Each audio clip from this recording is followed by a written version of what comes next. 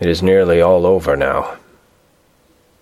Just as I was beginning to hope that the mate would come out calmer, for I heard him knocking away at something in the hold, and work is good for him, there came up the hatchway a sudden, startled scream, which made my blood run cold, and up on the deck he came as if shot from a gun, a raging madman with his eyes rolling and his face convulsed with fear.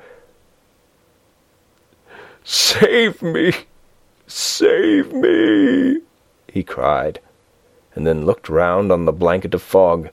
His horror turned to despair, and in a steady voice he said, "You had better come too, Captain, before it is too late. He is there. I know the secret now. The sea will save me from him, and it is all that is left." Before I could say a word or move forward to seize him, he sprang on the bulwark and deliberately threw himself into the sea. I suppose I know the secret too now. It was this madman who had got rid of the men one by one, and now he has followed them himself. God help me! How am I to account for all these horrors when I get to port? When I get to port, will that ever be? 4 August. Still fog, which the sunrise cannot pierce. I know there is sunrise because I am a sailor. Why else I know not. I dared not go below. I dared not leave the helm, so here all night I stayed, and in the dimness of night I saw it. Him.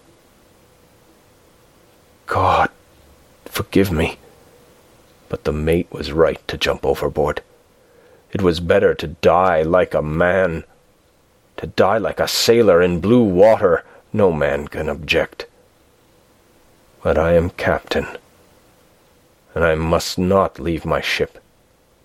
But I shall baffle this fiend or monster, for I shall tie my hands to the wheel when my strength begins to fail, and along with them I shall tie that which it dare not touch.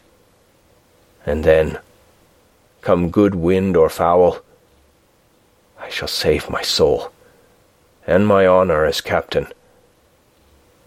I am growing weaker, and the night is coming on. If he can look me in the face again, I may not have time to act. If we are wrecked, mayhap this bottle may be found, and those who find it may understand. If not, well, then all men shall know that I have been true to my trust. God and the Blessed Virgin and the saints help a poor, ignorant soul trying to do his duty.